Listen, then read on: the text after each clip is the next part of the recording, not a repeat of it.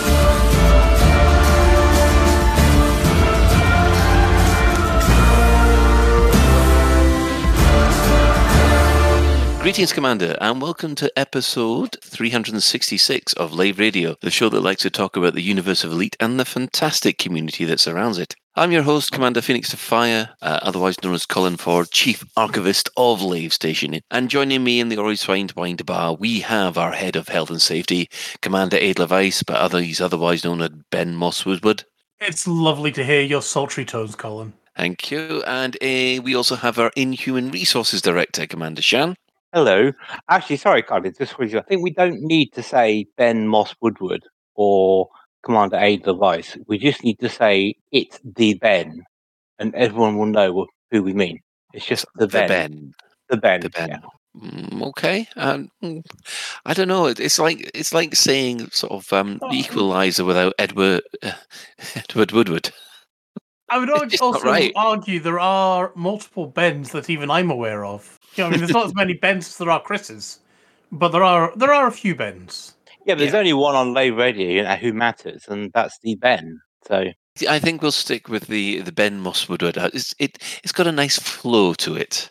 Careful, Colin, you'll set him off. Coming out of your mouth. Unfortunately, our Commander Psychic is not feeling well today, so get well soon. But in order to make up for the lack of a Commander Psychic, we do have our friend Mac Winston joining us for today. Hello.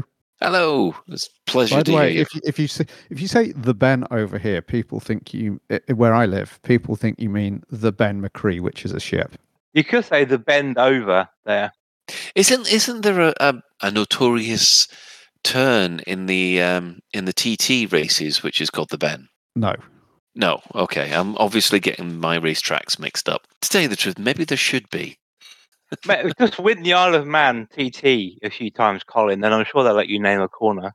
Well, I don't want to die in the TT. Thank you very much. Yeah, but then the bit where you went squish, we could then name it the Ben. So it's a win-win, really. Moving on.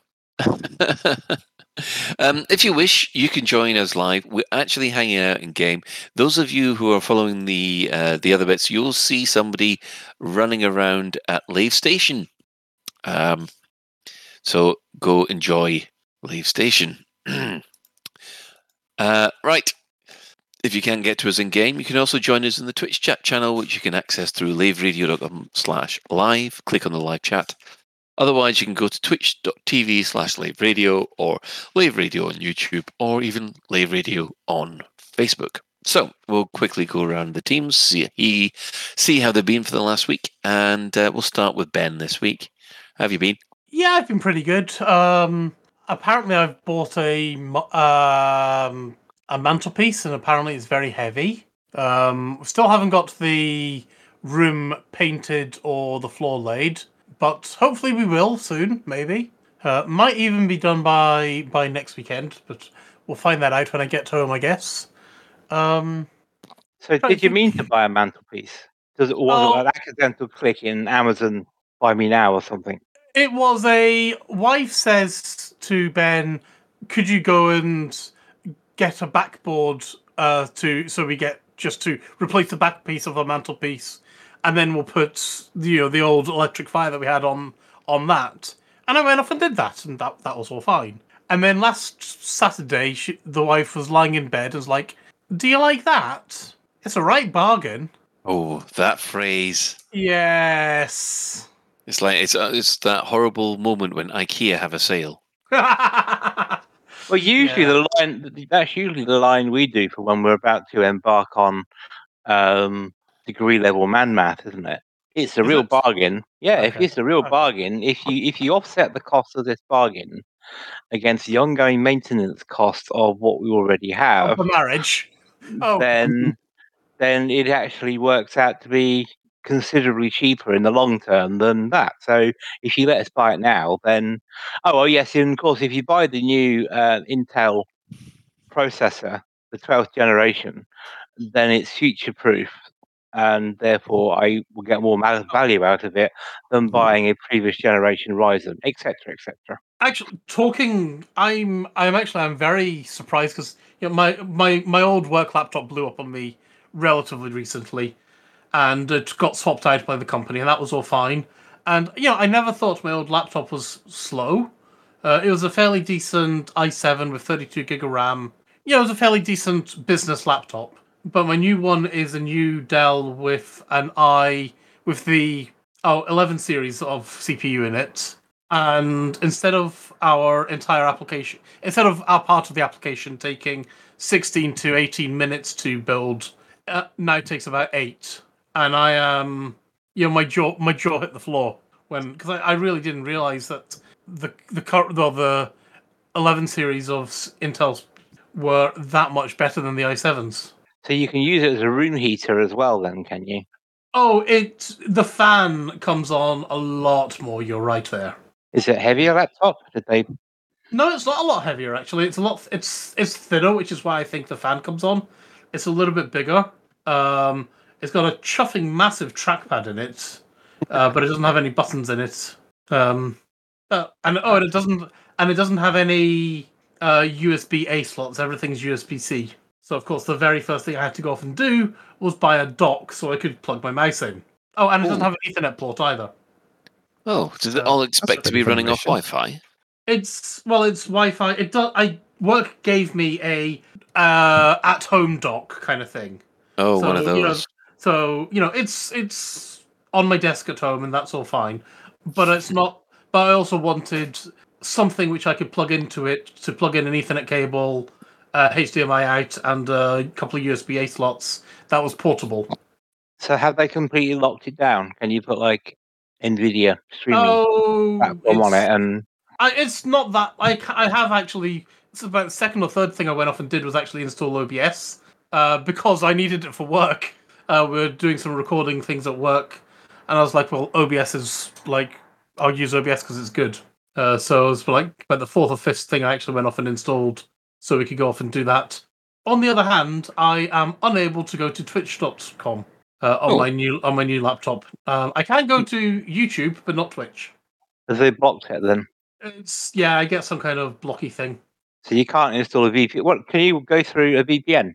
Yes, my VPN is weird. I've installed my VPN, and my VPN says you're on your VPN, and it's still we're using Cisco Umbrella, I think it is, and that basically turns around and says, nope, work says you're not allowed to go there. And I'm like, but I'm on a VPN, you bastards! And they're like, we don't care, you still can't go there. And I haven't faffed around too much because I don't really want I don't really want to use it for very naughty things, but if I can view live radios, I can monitor the stream on YouTube just as easily as I can on Twitch. Lovely. Yeah, so it's right. Good. It works. Okay, Shan, what about you? This week in game, I did a quick detour because, as people may remember, or probably not, I was on my way back to Colonia from Explorers Anchorage.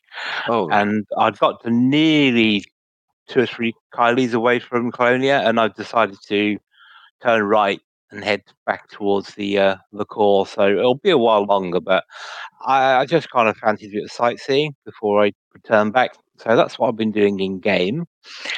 Out of game, Mrs. Shan is in my bad books this week. Okay. You didn't buy a mantelpiece as well, did you? No, worse than that. And people think She scratched the Tesla. No, not quite as bad as that. But right.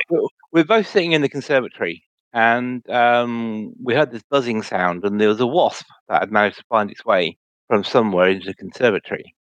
So I said, keep the cat away from it. I'm going to go and get some spray or something to get it with. Right. I then come back and found she enticed the wasp down from the top window, down to within reach of the cat, hoping the cat would kill the wasp. But our cat is such a gentle little thing, it decided to give it a gentle tap and say hello and play with it.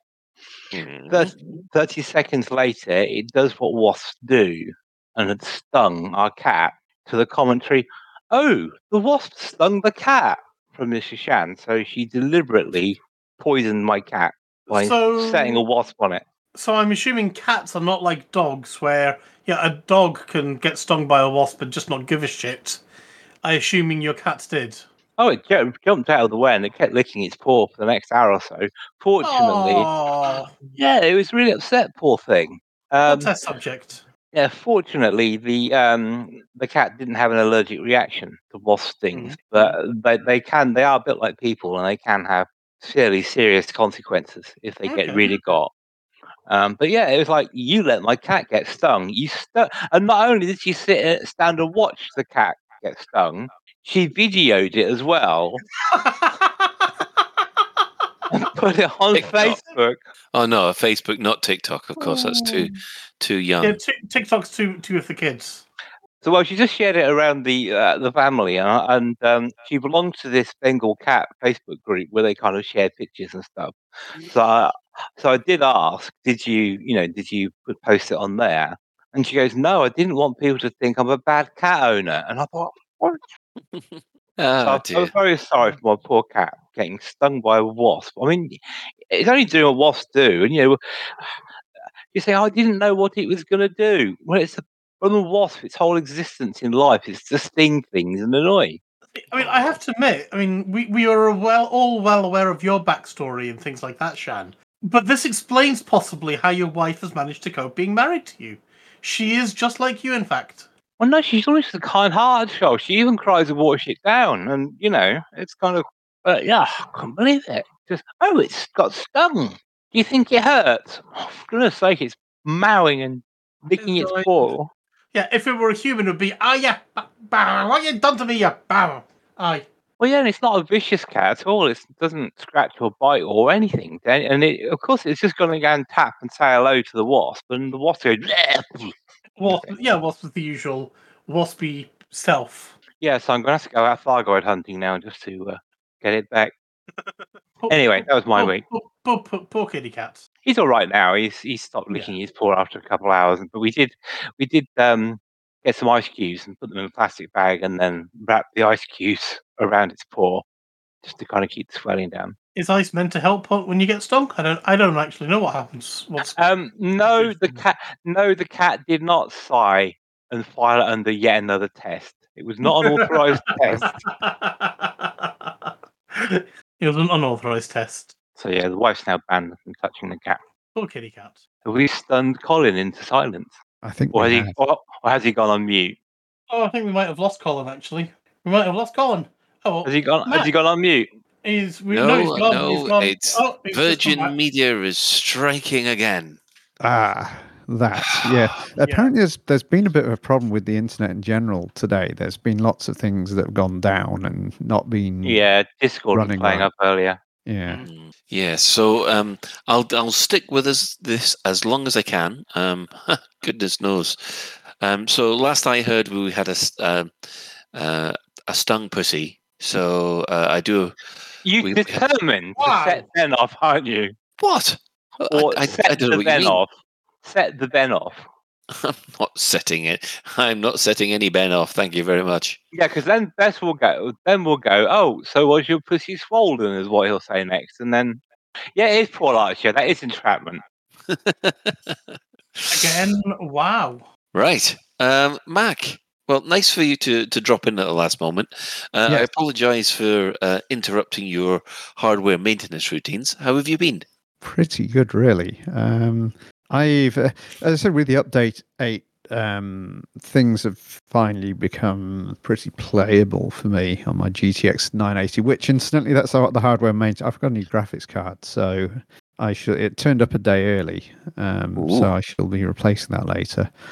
But so I've been going down to doing some on foot stuff, which really I haven't done much since around the alpha. So I've done a few because we've had, as always, the East India Company's at war with somebody. I mean, it wouldn't be right if we weren't involved in at least 2 or 3 wars at the same time. So I found the high intensity kind.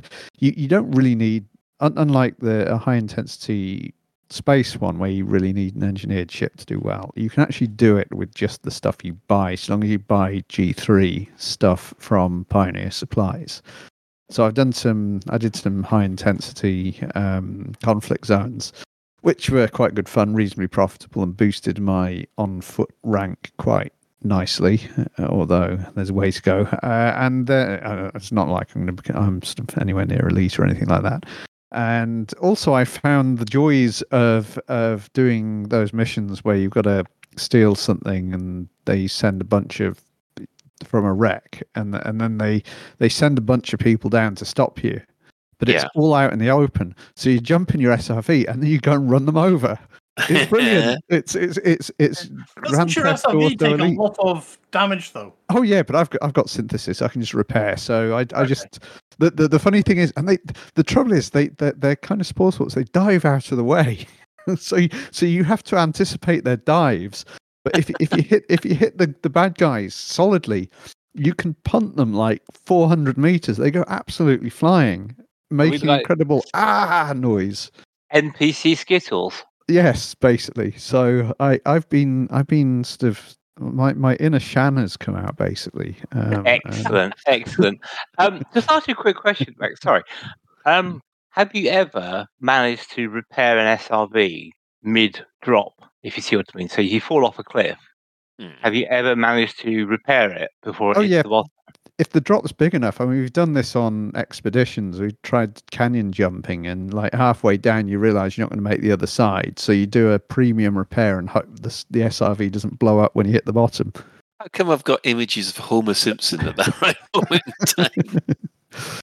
But, yeah, and I've also done. I found the covert assassination missions because they have a much one thing noticeable about the on foot content is there's a much higher chance of failure than space based stuff. You basically can't fail. It's very difficult to fail. The on foot stuff, and there are some of them that are actually quite easy to fail, especially the. I've had 1 or 2 of the covert assassination ones where the Benny Hill music has started and I've been running with a dozen angry men shooting at me, which usually ends up waking up later in a prison cell somewhere. But you get all on the edge. You're sneaking around this base, and you have to do it quite slowly and carefully. And you're sort of peeking around corners and what have you. It's quite good fun. I've quite enjoyed those missions. I find the stealth ones easiest to fail. Yeah. Not seems to be an indicator that shows how stealthy you are. Yeah, you see what I mean. It's mainly it's how not to be seen is a lot of it. So you try and find lobes because the trouble is sometimes they're easy when your target is like a member of security and they're outdoors. Then you sort of wander around the base quietly, and you don't really care if you get scanned because you're not doing anything bad yet. You find your target and you sort of just nonchalantly walk up behind them and say, "Oh, hi mate, the East India Company sends you its regards," and then zap them with your suit charger, and they go, "Ah." And I've had some great dialogue out of these guys. So I've had them when they've turned around in an inopportune moment, and they go like, "Hey, put that away!" When they see your suit charges sort of half charged, it's a bit too late. They yell at you, and they sort of expire in front of you. So One of the best stealth weapons I've ever played in a game. Do you remember the dart gun from Deus Ex? Oh yeah, those basically you shot, hid, and waited for them to fall over, and then loot the body. Yeah. Yeah, it took me a little while to get the hang of that one. Incidentally, Mac, have you ever come across one of these assassination missions where you go deal with the assailant, then you make your escape on a ship, and then people come after your ship in other ships? I haven't had that happen to me yet. Because I'm trying to find someone who's had that happen to them, and I haven't come across anyone yet. And one of the missions I also love is that those ones where you've got to exterminate an entire enemy settlement. And I sort of wonder, I do it with the suit charger thing. Uh-huh. I just go around sort of quietly bumping off the targets until enough of them are gone. Because eventually somebody will see you and then all hell will break loose. But if you can get rid of half of them with your suit charger before, then because once they start like Zerg rushing you, it can be quite difficult to survive. I've sort of ended up hiding in a corner with my virtually out of energy, with no shields left, and you can hear them sort of walking around, and you realise you're about to. This is it. You're about to die. It's a horrible feeling, really. But then again, that's the Among Us version of Elite Dangerous, isn't it? No, you can hear me. their footsteps. You can hear their footsteps, and you hear things like, "Did you just hear something?" You hear them talking, and you can hear them getting closer and closer. And then then you because you're virtually on emergency oxygen or whatever. You're inside, but you're down to like 2% suit power, so you can't put your shields on, and it's like. I must admit, when you begin to run out of oxygen, the sound of your choking commander is quite disturbing. Yes. Right, let's have a think. What have I been up to this week? Let's see. I've been selling a lot of my old X-Wing miniatures stuff because I've realised it's all the previous version and it's just taking up space. And then I found out my other favourite board game, Star Wars Armada, they're not making it anymore. So that's a dead game. In the wonderful world of Elite Dangerous, I've gone a bit like I did last week. I went a bit power play mental, trying to help the Emperor get back up the power play rankings, but without any luck whatsoever. Trying my best, but not helping out that much. And of course, I've been down in the play. My other commander down in the Pleiades, fighting off Thargoids. I am determined to solo at least one of them in my Crate Mark II. I'm determined to. I don't care how many times I lose, I'm going to get one.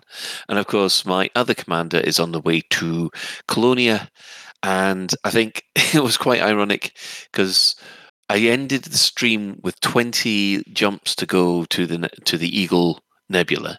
However, on jump 19, I came across 3 planets, one with 5 biologicals on it, one with 4 biologicals on it, and one with 3 biologicals on it. So I've kind of slowed my progress down quite a lot just by running around and scanning and having a good time doing it. See, I'd have looked for a planet with 2 and then a 1 biological on it just to get the set. You're trying to get straight, are you? Yeah. Yeah. I mean, I don't bother with ones because it's always biologicals and it's always bacterium. And they're normally grey bacterium on a white planet. What chance have you got? Oh, I don't look for them on white planets. I just go for a coloured one, then you can see the cowpats better. Yeah. I mean, I would have liked it if, when you're driving around those planets and you see these little wind eddies. I just kept on thinking that, that would have been a good signal for an oxygen reaction coming from the bacteria, so it might have been easier to spot. But just turns out they're just random phenomenon. Somehow, I always kind of think they should be like a nano swarm or something like that. starts eating your ship, or eating your SRV when you drive through it. You mean like the Liberator did in Blake 7? Oh, now who's feeling old? But yeah, something like that. Just kind of a hazard that, they kind of lure you in. Then when you ride your SR3 through it starts to melt or something. Oh, spoiler alert for Blake 7. Sorry about that. It's only 40 years old, or is it 50 now? No, it's 40, because that means it would have been older than me. But never mind. It's a cool effect, though. It is, yeah. Maybe they might. Oh, please, Frontier, don't listen to him, because they might put it in. What, the eating your SRV? I think that'd be brilliant. What, going through bacteria and then, bacteria goes, I like munching SRVs, me. It'll be more. Are we talking go about for a load of nanites or something? But yeah.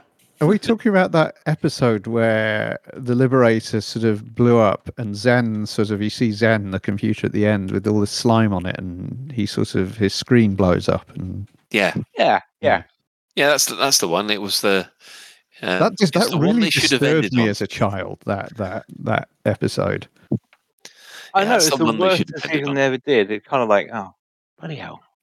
No, sorry, season 4 was the worst. But anyway, enough of old man. Well, I just think it would be cool because there are bacteria that eat plastic and that eat non-organic things now, isn't there? Don't forget the mycoid virus in Elite. Oh, that'd be so cool. Drive through a cloud, pick up a variant of the mycoid virus, and it starts eating away at space stations and stuff. Yeah, but the mycoid virus didn't hurt human ships. It only hurt Thargoids. I said a variant, the Delta variant of the mycoid virus. No. What you need is the Thargoid enzyme, the alteration of the Thargoid enzyme, which does eat through our ships. Isn't that essentially just corrosive damage that we've got on our engineered weapons? Actually, I don't know. We could drive through it, and you kind of kill off. You kind of kill off the corrosive damage with heat, don't you? If you get your ship hot enough, so it kind of implies that there's some kind of something that's destroyed by heat in it. Yeah, maybe some biological weapon. Or if you really want to be fun, when you drive through the cloud, you pick up a Trumbly or something. A Trumbly lava. Now there you go. That's what they should do when people start earning too much money, is having Trumblies eat all these engineered ships. Well. Or even better, how about Trumblies only eat engineered modules and you can't get them back? They focus on the power plant, yeah. Oh dear. Oh, right. And then they'd have the special salt-eating Trumblies, wouldn't they? Yes. Anyway, let's have a look at the development news. What have the devs said this week? Well, last Thursday's stream, Arf and Sally explored the Thargoid bases, or are they really crashed motherships? Ooh. And they mentioned a couple of things during the stream. The first thing was that Update 9 seems to be scheduled for December. It will also be the last update of the year. Update 10 will be coming in the new year, apparently. We will be seeing fleet carriers, walking around fleet carriers sometime in December. And there seems to be some kind of hints that SRV-based missions that will use the new combat SRV. They also discussed the timescales involved in implementing the suggestions from the engineering debate that we had last week. And that's at least a good couple of months. So that's going to be well into the new year as well. They also said that the engineering is the only thing they were looking at the moment. However, they did say that crime and punishment, they want to do another pass on that, as well as they've also said they'd like to have a look at power play and CQC in the past as well, which Arf actually admitted to again on this stream. It was a nice little stream. I got involved for a while until I got told to cook the kids some food instead of actually playing the computer game, which ungrateful children. Jean? Yeah, well, it's interesting with the Thargoid things. I was reading a article this week, and apparently in the mid-70s, the Pentagon and NATO wargamed what would be the best way to defeat an alien invasion. or or to survive an alien invasion. And they concluded actually the best thing humanity could do if they were invaded by aliens would be to surrender straight away unconditionally, because the rationale was that any race that was significantly older and technologically advanced, we would have nothing that could harm it or hurt it or anything. And if you just annoy them by fighting back, they could kill more of you than what they may do normally. So I was thinking of that regarding the Thargoids, because the Thargoids are at least 1 million years old, aren't they? They are an old race. Yes. So if you go by that doctrine, should humanity have just bent down and took it from the Thargoids and just let them do whatever they're going to do? Well, there's a slight problem with that because, according to the Guardians, it's genocide. So it's all or nothing with the Thargoids. You've obviously got too few limbs, and you're not Thargoid enough, so you're dead. Well, they reasoned in this war game that if you cooperated, basically if you were a Quisling, you could then stash a few members of the species away, such that they would then live on as a Thrall race or continue to be useful or get away somehow. Basically, the whole thing was to bend down and take it and try and buy time to get the survival of the species. So they clearly didn't listen to this study when they tried to fight back from the Thargoids. Well, I mean, it's quite an interesting thought, that. I mean, if you just have to look at H.G. Wells' War of the Worlds, humanity just was completely lost that one until basically our bugs wiped them out. Until plot device happened. Oh, I don't know. I think that's a reasonable assumption to happen. You turn up on a alien planet, you have got no immunity to any bugs that are out there whatsoever. Look what's happened with COVID. Imagine COVID that kills you quickly. At the risk of getting into biology and things like that, you would need a hell of a lot of similarities between your DNA and the alien bug DNA for it to do anything to you. Most alien food would probably, if it didn't outright poison us, would probably go right through us. Yeah, well, unfortunately, we'll never find out, probably in our lifetime. McNichols did say, and they are correct, because I hadn't quite got onto that part of the study, but the alternative strategy was to basically surrender and then nick their tech, and then use their tech to fight back on them. So effectively, XCOM 2 then. Because you start XCOM 2 as basically humanity is lost, and we're a guerrilla organization who nick all their technology and fight back. Well, isn't that the premise for virtually every single alien invasion movie there's been? Unless it's oh my god, Independence Day, in which case then as long as you've got an iMac and Bluetooth, you'll be fine. Yeah, but we nicked their tech there, didn't we? We nicked their tech, studied it, and then used their tech to fight back and win. They did, because they the Roswell ship. Yeah, they flew up in the Roswell ship. Yeah. Oh yeah, I forgot about that. Yeah. I'm trying to work out, is there any... If Frontier are listening, the only way for us to defeat Thargoids is to give us Thargoid ships. Flyable ones. Oh dear. D2, anybody? Anyway, right, so that was Thursday's stream. Obviously on Friday, there was a big kerfuffle because there was a new puzzle put out on the forums. This was the hunt for Theta 7, which you could win 750 50 million credits in game if you managed to decode a message that was spread all through Galnet. Now, this took 50 hours to do. Hello, Shan. What says about the reward? Well, I was going to suggest is the reward isn't really so much the credits, because you could quite easily earn that many credits in the time it took to do that. The reward is actually the notoriety of being the first one to decode it. So my question was, if they just said your reward is to have your commander name in-game on the beacon and not the credits, would people still have done it? Oh God, yes. Look how mental people have gone to get their name in the on the tourist beacons at some Earth-like planets, or on the New Colonia Bridge. People seem to be more enthusiastic about getting their name in the game than actually the modules that you get with it. And my other follow-up question on this is, one thing we haven't had from Frontier for a while is they did a similar search, didn't they, early on in the game where they gave away graphics cards. Remember? I don't remember that. It was early on. You had to do it in open play, and you had to do the whole thing in open play. I can't remember if you had to move some piece of cargo somewhere to somewhere.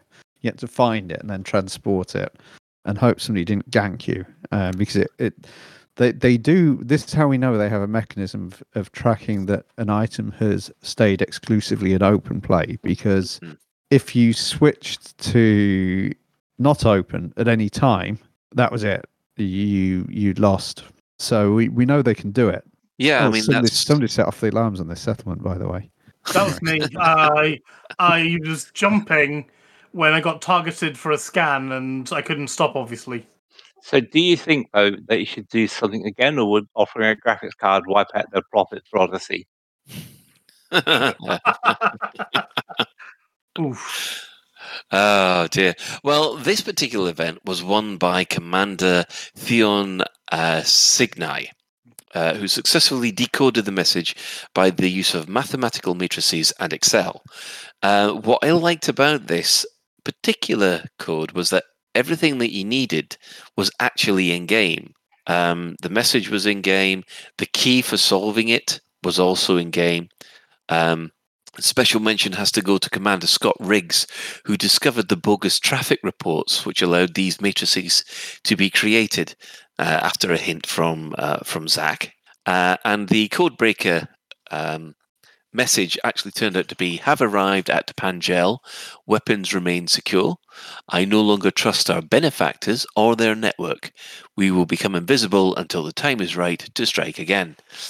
Now, it does appear that Theta 7 has gone and hid himself in the Far God cult, which I think that's a really nice overlap in this story. What did you think?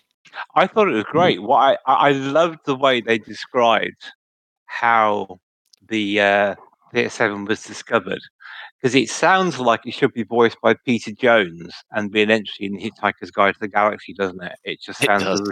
It does. You wanted to talk about the method?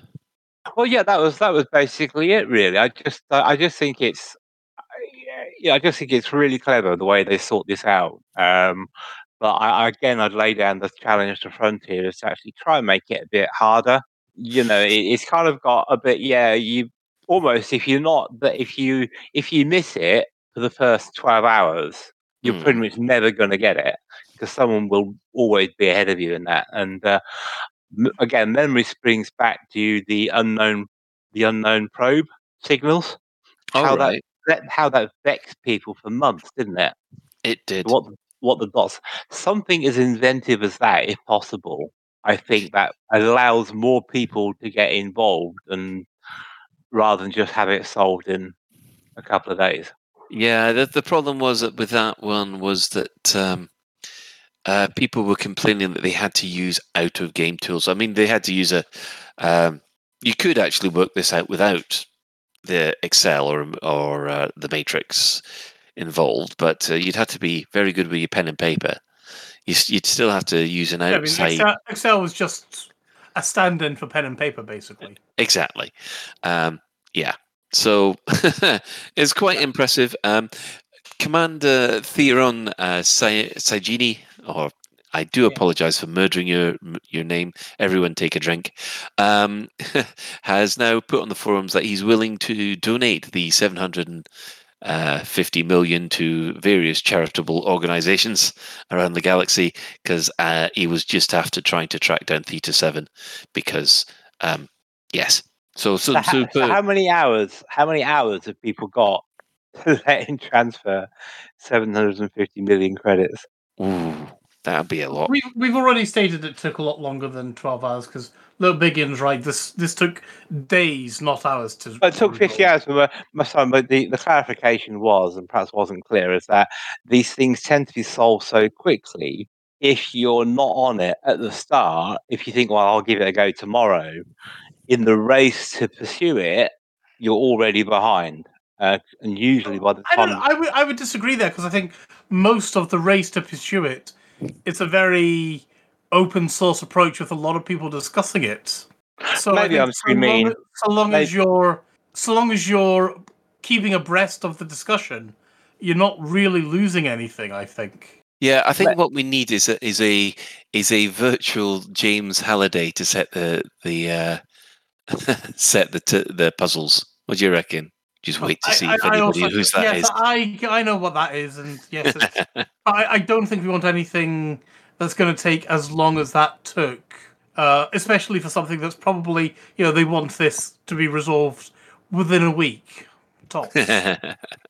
Well, it is a challenge, isn't it? Because the one thing is you've got the game designers, and you've got the community, and there's an awful lot more people in the community that can brute force it. And that's been a lot of the problems because a lot of, the locations-based puzzles, they've had, they just had Canon brute force it, or someone's got lucky, and that's it. It's game over. Yep. And let's face it, I mean, if Frontier hadn't given any hints about have a look at the traffic reports, would people have recognized it? If they hadn't said anything, would we still be looking for it in 2 weeks' time? And I think that's a good indication that Frontier wanted it to get solved. Well, this is the interesting thing, because I don't know whether Commander Scott Riggs was going to look at the traffic reports anyway. All Zach said is that the actual information to find it is still in game. And from that, Commander Riggs was starting to look through basically all the, all the statistics that everybody normally ignores on the stations. And then he spotted in one of those places that there was some bogus traffic reports. I mean, that took a lot of out of the box thinking. I wouldn't have thought of looking there. So Go, Sean. No, I was going to say, so I quite enjoy these treasure hunt things because it all kind of goes back to the Golden Hare, doesn't it, with the Masquerade book? Yeah. In the late 70s, and that kind of had the whole country addicted. So I do think perhaps there needs to be a long-term Golden Hare equivalent that people can just join in and really crowdsource and work at it. Because as you say, Canon just tend to brute force it, and there needs to be something devious. That's Canon proof. Yeah, I mean, on the subject of Canon, MK Vines in the chat has just said, has anybody at Live Radio got an opinion about Canon's offer to help the dredger? That's the dredger that's been blocked by the university. Well, I thought we were waiting for that to become a CG, aren't we? Yeah. I mean, Canon at the moment have offered to effectively buy the dredger off the university and just let the dredger clan, if you like, just carry on as regardless. I mean, I personally think they won't let them do this because I think they've got a plan. Yeah. I think it'd be great if they did, but I can't see them allowing it because, let's face it, they've already essentially taken the Gnosis off Canon. Yeah, but then again, Canon probably have tons and tons of fleet carriers at the moment, don't they? Oh, yeah, but isn't that kind of railroading things though? Because I mean, that's a fantastic suggestion. We talked about this a few weeks ago about having these subversive measures and actions for CGs, and I just love that. Be like, okay, we'll buy the carrier off you and turn it over to students of Live Radio Polytechnic or something, and just Live Radio Sixth Form College. Oh, thanks for that. Thanks for us making us the Polytechnic. Junior correction facility. Yeah. Borstal.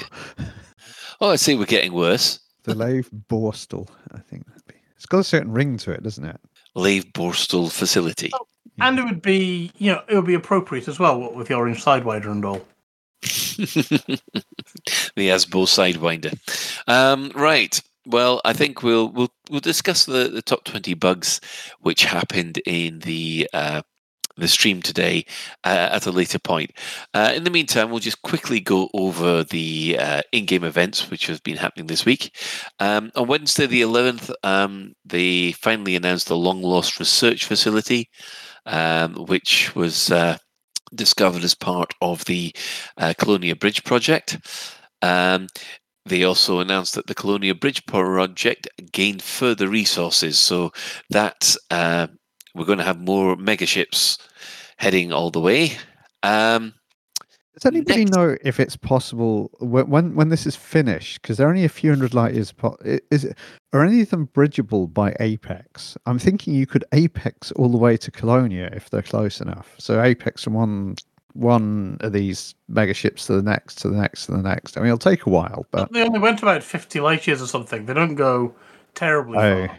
I would say there should be an exploration version of Apex, which is a fuel scoop. No, you don't want more time in the adder just sat around and twiddling your fingers. Actually, Colin, I would pay $1 billion credits to send you on an adder to Colonia. To Beagle Point, Colin. I'd get you on adder, and I'd pay you $1 billion credit to be stuck on an Apex shuttle all the way to Beagle Point in an adder. I think the complaining would be so worth it. I am at the moment doing Top Shift 131 in an adder at the moment, and it is so painful. And I really, really wish I hadn't made that bet. Yeah, I can honestly say if there were a way to take a shuttle to Colonia and back, I would. There are scheduled megaships. No, I mean if I could take the the proper taxi. Jeez. Well, yeah, I would do that. So, an unengineered adder. You would sit on an unengineered adder. I would get on the taxi to Colonia and back if I could. Yes. Engineered or not? It's not fiery toad. It's whatever. It's whatever is available in Apex Interstellar. Oh my god, I would not. I mean, it's like I said last week. I saw Fiery Toad take 3 hours to get to Colonia. Can you imagine how bad it would be? This is kind of why I would do it. It would be, I would do it just for the stupidity of it. You'd have to fly back though, wouldn't you, Ben? Well, that's why I said I'd fly to Colonia and return. The thing is, while you're doing it, it would be a bit like taking fleet. I've actually flown a fleet carrier to Colonia and back. I sort of ran a bus service, the East India Company. Well, it's actually more like a train service, really. But to Colonia with my fleet carrier, it cost $500 million credits worth of fuel to do. By the way, wow! But the thing is, people could just jump on and ride. It took 2 days to get there. I had it timed to the minute as well. I came with a complete working timetable and everything, and because I used the Spanish tool to plot the route, and I had everything plotted down to the minute. But the thing is, from the point of view of the user doing the Apex taxi all the way to Colonia, you just set it going and then you kind of make a cup of tea and let it do its thing. You don't have to. It's a great time saver. Later, you'd get there. I'm a bit sad because it's real time, isn't it? It's real time. You can't log out and then find yourself in Colonia a couple of days later. What you do is you don't have to log out. You just leave it going and you go off and you make a cup of tea and maybe watch TV or go out on your bike or whatever. For a romantic week holiday. Yeah, and then come back and there you are in Colonia. See, I think if I ran a taxi service to Colonia using a carrier, I don't think I'd get any contributions at all. No, well, yeah, I just don't think. And I'm quite upset that people wouldn't trust me to go to Colonia. I had loads of people ride my carrier. I had a whole bunch. One of the people missed it because I was very insistent that if you're late, we won't wait. And unfortunately, of course, once you start the countdown for your first jump, I mean, you can't really do much about it. But anyway, one of the guys he arrived literally. He dropped into the instance just as my carrier was jumping out, or just as the pads locked down. So he caught up. He did actually catch up. He got a jumped in his exploration thingy. I think it was a Diamondback and sort of caught up, but even so, Yeah, I just sort of- you did warn. yes. I mean, I published a timetable and everything, and it ran to the minute. I think it was because a lot of people sort of say when they do these, because there's the Fleet Carriers Owners Club, you can advertise these journeys, and people sort of say departing Tuesday at 1700 in-game time, arrival sometime Friday, maybe Saturday, maybe Sunday. But I actually had it timed to the minute. So how does that actually work then? If anyone's interested in doing it, or think, did you accept donations in Tritium? Did you buy Yeah. If I said I'm not insisting, but if you got some Tritium to donate, just donate some Tritium, and that's what people actually did. So it didn't actually cost me $500 million in Tritium in the end, because people did donate some. Or rather, it's a bit like shareware, was it? When they say, or rather not donate it. I had it like as a buy order, because you can only donate so much until the tank's full. So I had a buy order on there. So for like some really low price, which is effectively donating it when it costs 50,000 a ton, and you're only buying at 10%. Well, I'm going to have to interrupt this discussion on economics and fuel consumption, because we haven't finished the in-game events this week. Now, obviously, on Thursday, Aegis went nuts. Admiral Tanner decided that he'd had enough of Salvation stealing all the limelight or provoking the Thargoids or whatever the excuse is, and he's now gone and attacked Salvation's allies, which has kicked off a CG. Unfortunately for Admiral Tanner, I think his side is losing quite badly. Haven't they lost already? Have they lost it already? I had a look at the. When I was looking at missions, I was like, no CGs available. Oh my goodness! So what's the? Sorry for being dunce about this, but so what was the rationale for him attacking Salvation? Because to me, it seems a bit like he's trying to do in India and China with everyone else. With Salvation being the. Why aren't they all pulling in the same direction? And why would he put his interests above that of the species? Well, Admiral Tanner says that the Hidemind asteroid base contains proof that Salvation's unlicensed anti-Xeno weapon is intentionally designed to provoke the Thargoids, and therefore endangering everybody. As Taurus Miners Ventures refuses to cooperate, we have no choice but to try and attain the evidence by force. So that's I don't buy that. It's a bit like, oh, don't worry, the cat will kill the wasp. And it does look as if, yes, the Hindmind and Salvation have won that community goal. They managed; it was completed yesterday, which is wow. Now it's quite a way out, which is why I didn't join in, but because I wasn't going to jump about 200 light years just for that. But obviously, a lot of other people did. Would you join Salvation's side? Actually, I would have joined Tanner's side, because I think Salvation is provoking a war that we don't need.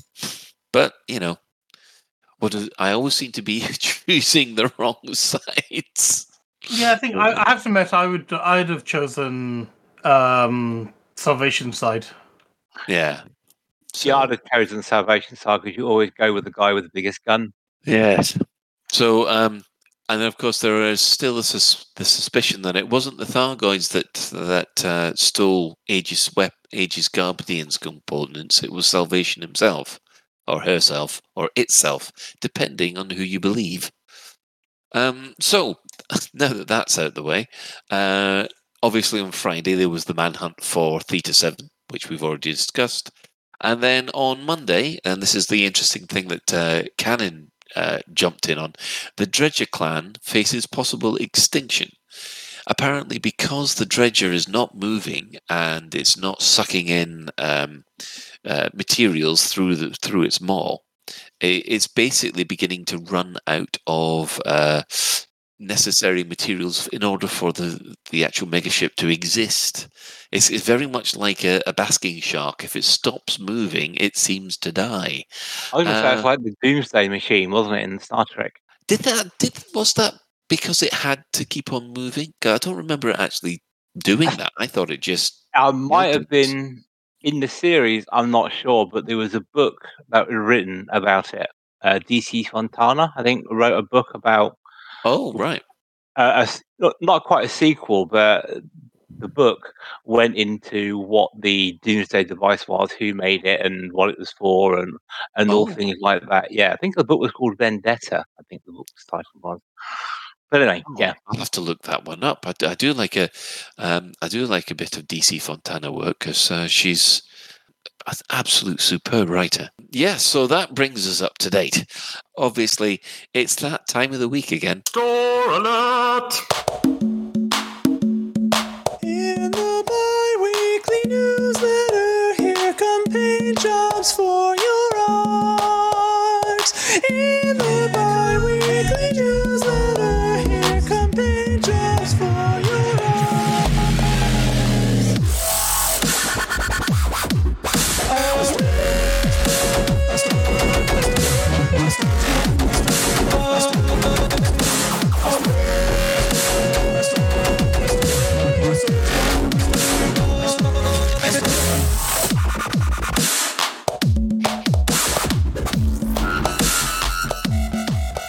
Right. Instantly in the offline moment, me and Ben were having bets about which version of the Store Alert song it was going to be. So next week we will be taking bets to see which one comes out. Right, newsletter this week. Well, there seems to be. Now we're not sure about this.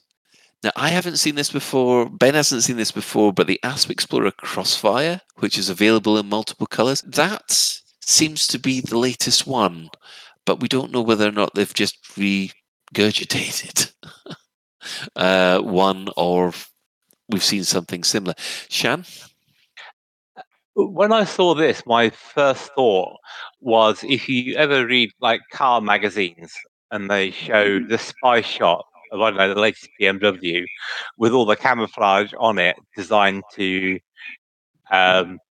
disguise the angles and things, it looks like a prototype of an app before they've released it. A hidden prototype. Yeah, I can see where you're coming from for that. But yeah, that does seem to be the the one of the week. Is anybody hoping for a Black Friday set of? Oh yeah. They should do the jet black thing again because I think it was mentioned the other week, the whole thing with people getting very dark ships, no one can see them. Well, that's not a problem because you've got night vision. Well, yeah, I have night vision now, yes. Yes, which you didn't then. So we could have a return of the really, really black paint jobs because they were rather cool. Thing is, by the time you switch to night vision, your shields are down and your hull's half gone. I always have my night vision on. If I'm expecting combat, I have night vision on. Can you put it on in Super Cruise? I didn't think you. Yes, you can put it on whenever. I'd just like to point out to Slam Dunk 66, we are never having a pink custard Store Alert. Because we can't afford to hire them again.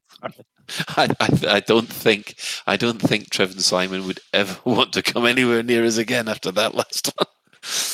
Although apparently Chris Forrester is still scum.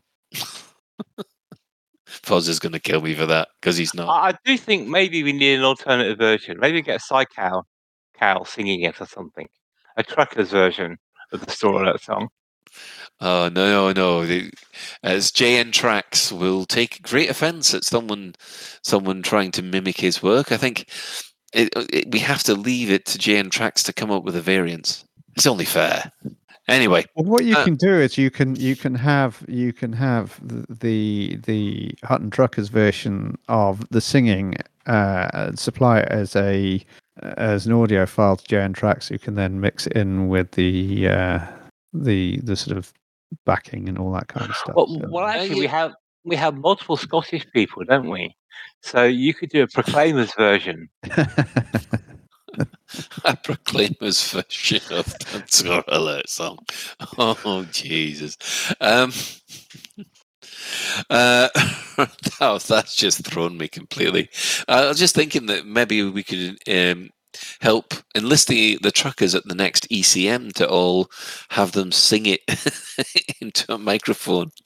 just before BS News starts. What we're going to do is we're going to take a short break from this insanity and we'll come back with our main discussion. Are you thinking of suing over missold Python protection insurance? Had an accident in an airlock or slipped in a space station cargo bay and thinking of suing for compensation?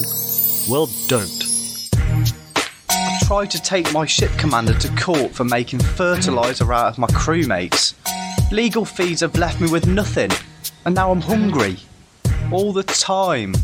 At Watt & Brittany, we take small print very seriously.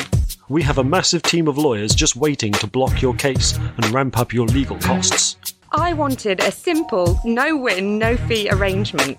My case got blown out of the water by Watt & Brittany, and now I have to rent out my arse for hydrogen fuel. At Watt & Brittany, we have a saying, if you don't want a beating, stay out of our court. I was savaged by a wild creature whilst fixing a vending machine. Can't I claim compensation? No, you can't, because we have a massive team of lawyers and you're just someone who works for a living. Watt & Brittany. Don't even think about it.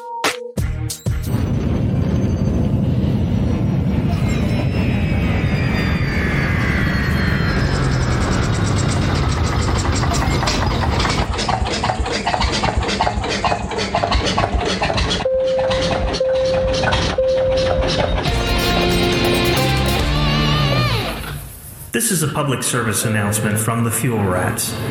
Please stop what you're doing and pay attention. If we can rescue you, we will, but you can help us help you by following these easy steps. 1. Fly 50 light seconds or so from the system's main star and drop out of Super Cruise. 2. Note down the current system and the nearest stellar body. 3. If you're on emergency life support, log out immediately. 4. Go to fuelrats.org and click Get Help. 5. Stay calm, hold your breath, and let our seasoned professionals do what they do best. The Fuel Rats. We have fuel, you don't. Any questions? He was a space pirate with quirky habits. Hi. Most people find me quirky. I don't eat in front of people. She was a busy space liner captain with no time for love. I've got 50 passengers to take on a space whale watching tour. I don't have time for dating. But when fate throws them together, the result is pretty inevitable. You're like no man I've ever met. Forget my job, ship and crew. Where should we go for a date? It better not be a restaurant. From Signian Dreams Entertainment comes a new total immersion experience. It was incredible. I just put on the headset and it's like I was there, in the story. Using Signian Dreams' patented Dreamwear immersion headsets, you'll feel the love. It were like I could feel everything that plucky ship captain were feeling. You'll feel the passion. Let's just say, when they got off, I got off. You'll feel everything. Did you enjoy your meal? Oop. I don't think I should have had that raw seafood.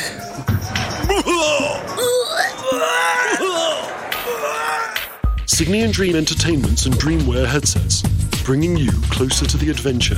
Signian Dream Entertainments is a division of Signian Dream Military Educational Software. Combat training software also available. Please be aware that improper use of the Dreamwear headset may lead to psychosis, time loss, memory impairment, and hallucination.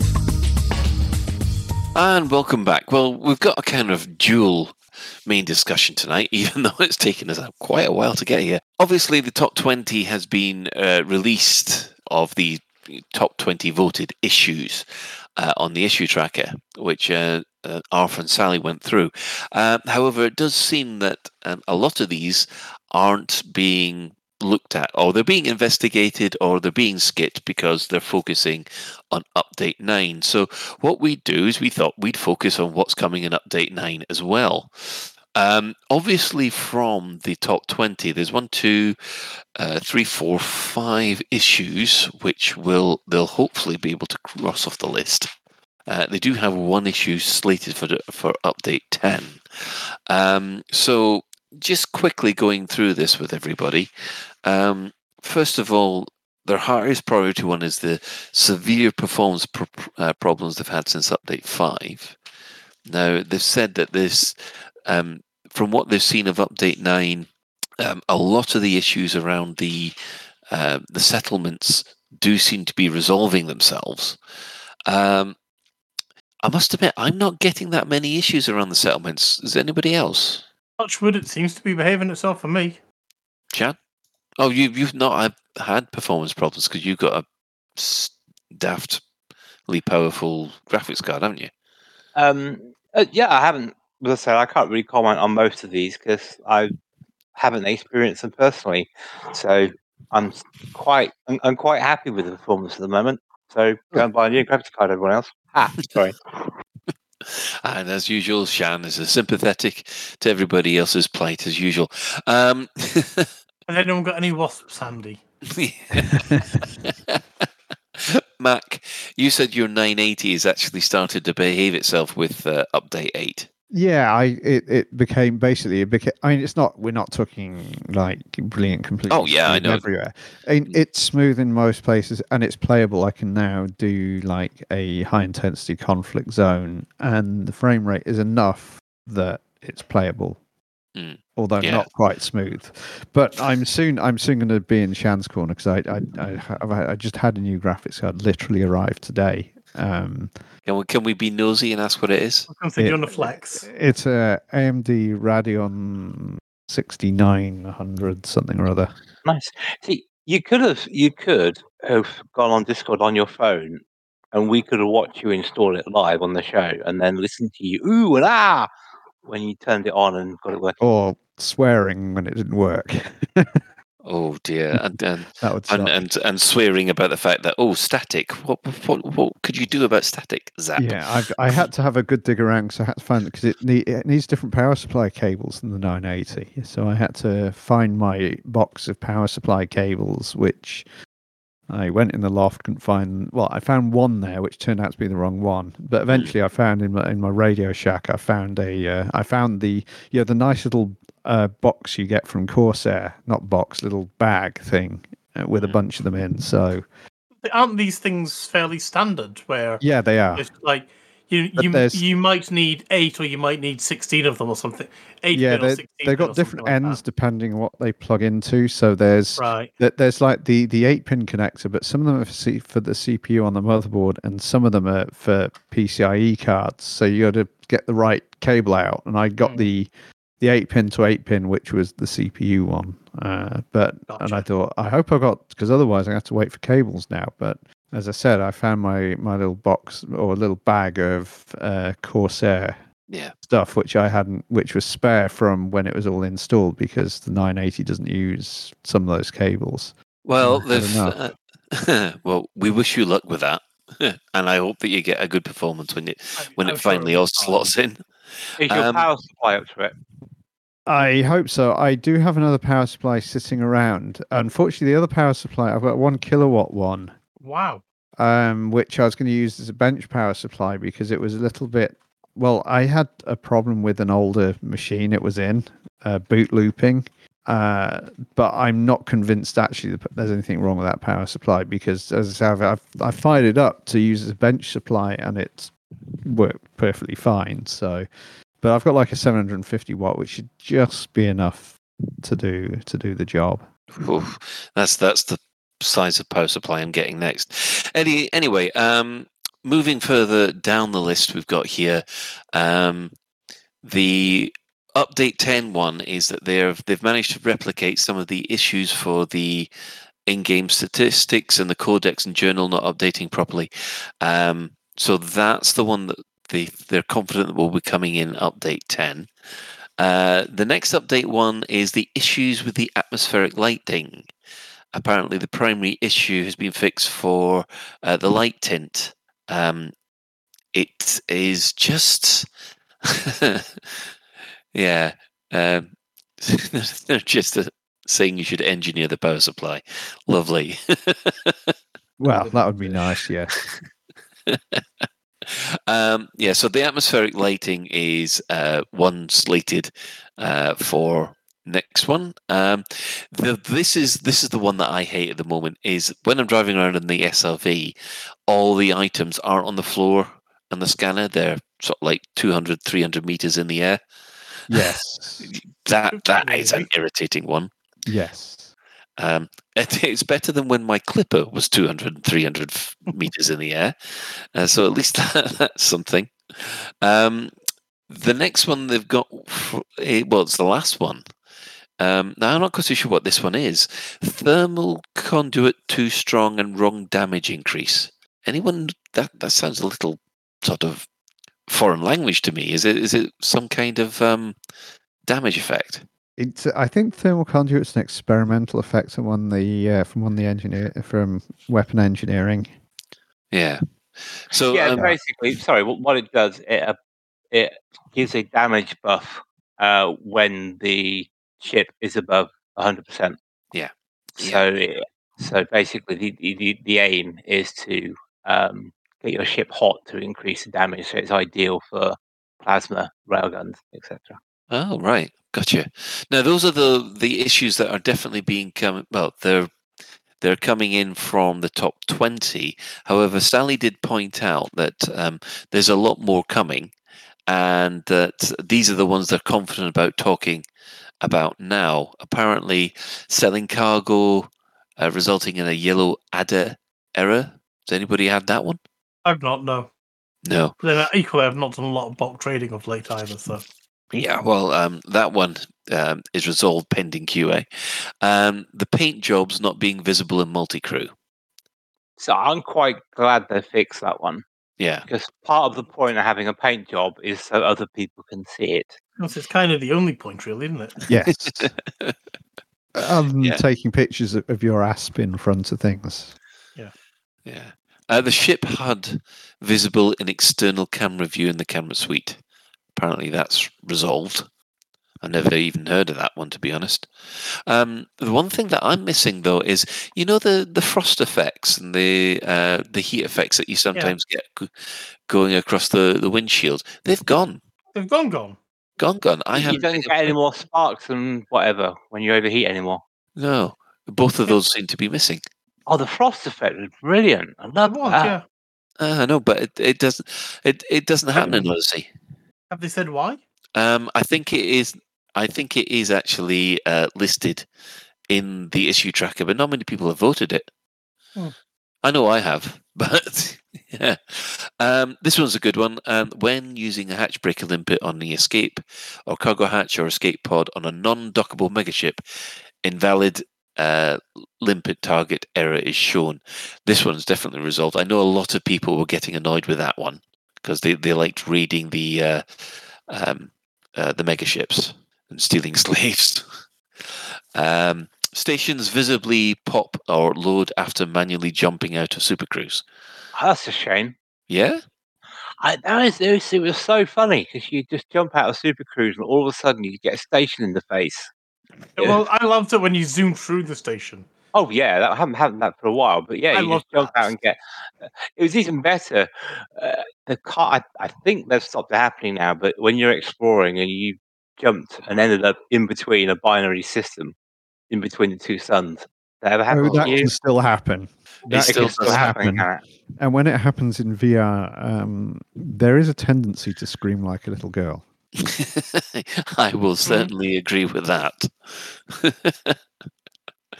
Well, the next one actually is sort of rebalanced cockpit canopy effects. That could be they're putting the frosting and the heat effects back in. I hope so, because I've kind of really missed it. Because I went back to Horizons, obviously, to play my power play commander, and I had to escape from someone, so I went cold. And of course, the frosting effect came up, and I went, and it's only when you actually see it again you realise that's missing. So yeah. And finally, one of Sally's favourites, the ship engine trail smoke appearing ahead of you after a ship exits supercruise. It was quite weird seeing these smoke trails in front of you as you flew through them. Now, those are the major issues that they're putting in, but they have said that there are literally hundreds of extra ones coming. I mean, on average, there's been how many mentioned bug fixes? There's at least been 150 for every update so far. Do you get the feeling that they're getting towards the end of their major bug list? Yes, I think they are. However, there was, I don't know, this is one thing about the stream that really got me a little at the moment. There was the usual questions about consoles and things like that. And it seemed that there was a slight change in tone of language where they sort of said, okay, what we're doing is we're getting Odyssey up to scratch, and then we'll be looking at the console situation, which is what I think they always have. But I always had the impression that they were going to go ahead and straight ahead do the consoles, not evaluate whether it can be done. Well, I'm not sure whether it's achievable or not, but the news that they said that we're going to be focusing on release Odyssey and then look at console, I'm reasonably certain we knew that already. That certainly doesn't surprise me based on what was said. Oh, yeah, I know. It's just reiterating. It's just that I got the impression that, they were going to look at console and get console working. I just got the impression that they're actually going to see whether or not they can get it working. Well, that's potentially really dodgy, isn't it? Because they've sold copies they've sold console copies, haven't they? No, they haven't. They haven't. So no, they didn't put any pre-orders in for Odyssey on consoles. You couldn't buy Odyssey on console or pre-order it. I'm quite sure. I'm sure of that, and I'm sure the chat room will correct me if I'm wrong. But I'm sure that you cannot. They didn't mention anything about the consoles. People had the console versions. They did say in communications that they were planning to do the console version after Update 5. But then they realised Update 5 wasn't as good as it should have been. Technically, after Update 9 is still after Update 5, so they're not lying. Well, true, but what they did say that Update 5 was going to be the last update, and then everybody would get a fix on the consoles. Yeah. You might be right. I'm just trying to cast my mind back all the way to May, where you guys might be right. If anyone actually brought a copy of Odyssey on console, then that'd be interesting. I think, thinking about it, I think you guys are right. I think the issue is reputational damage as opposed to. Saying the comments and consoles for console.